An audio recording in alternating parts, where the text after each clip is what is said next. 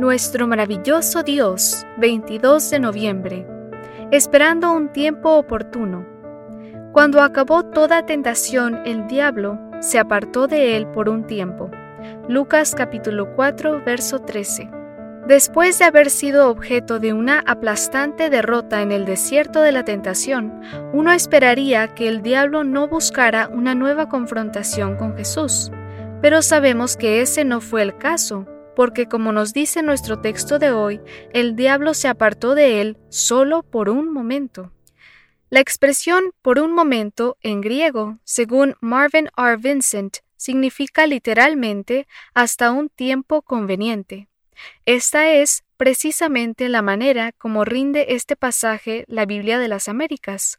Cuando el diablo hubo acabado toda tentación, se alejó de él, esperando un tiempo oportuno. ¿Con qué así trabaja el diablo? Con razón tiene tanto éxito.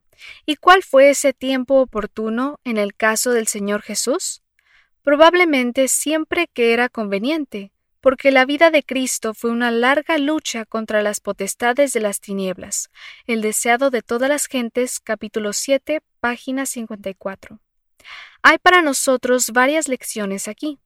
La primera es que el diablo nunca se da por vencido. Cuando creemos que por fin nos dejará tranquilos, entonces regresa, incluso con más fuerza, con tal de vencernos. Así tentó a nuestro Señor, y así se propone hacernos caer a ti y a mí.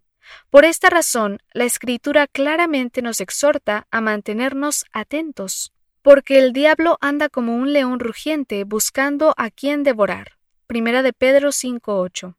Y ya sabemos cómo ataca el león, no se apresura, solo está a la espera del tiempo oportuno.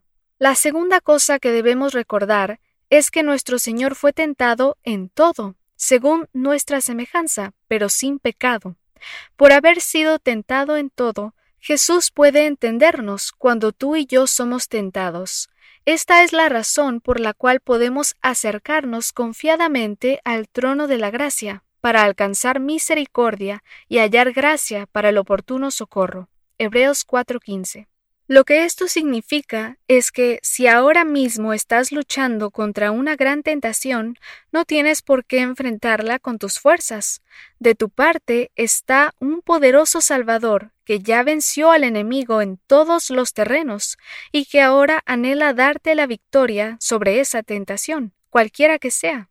Finalmente, recuerda que el enemigo al que estás enfrentando no solo sabe cómo atacarte, sino también cuándo.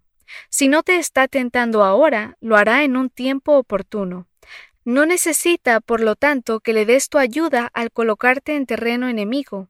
Bien lo dijo Thomas Fuller: si no quieres negociar con el diablo, mantente lejos de su tienda. Gracias, Señor, porque aunque fue tentado, no pecó.